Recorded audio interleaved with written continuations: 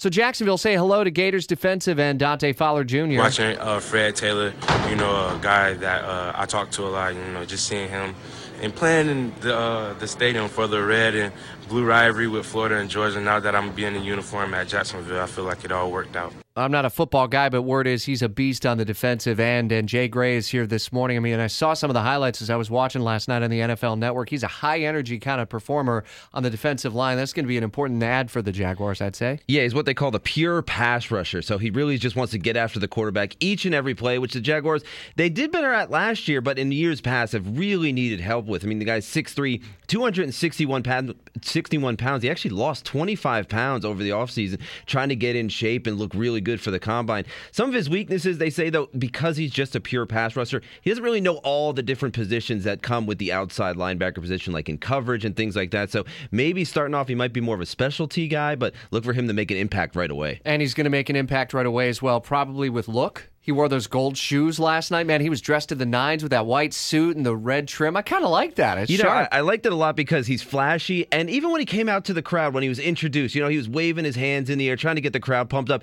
That's something Jacksonville needs. They need a high-energy guy that's going to get the fans really excited. Yeah, we'll see what happens now. Second-round pick, third-round pick. So do they go a little bit more offense? There are running backs out there. There are wide receivers out there. What do you see happen and develop today? There's definitely a lot of holes and a lot of good guys out there. Like Miami's Duke Johnson, he's still around. So if the Jags looking for a running back to fill that void, they could go them. They also need help on the offensive line, but on the defensive side as well as free safety. And there's still a lot of names out there because the Jags are picking fourth in the second round and then third in the third round. So they can get some high-quality guys. What in the world did Jameis Winston do to celebrate being the first-round pick? Because he wasn't at the draft in Chicago. He was at home in Alabama. But what he did is getting everyone talking this morning. Yeah, he tweeted out a picture of himself eating crab legs. And as we all know, the big controversy with him, did he steal crab legs? Were they given to him? So, you're wondering if it's all in just good fun, if he's trying to have a little fun with everybody making such a big deal out of it, or if it's still that sign of immaturity, because everyone's talked about maybe he's not mature enough with some of the off-the-field issues, and a picture like that